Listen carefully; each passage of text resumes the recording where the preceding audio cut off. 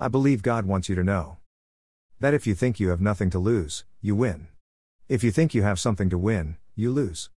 It all drives to motivation. Why are you doing what you are doing right now? To avoid loss? To achieve gain? Wrong reason both times.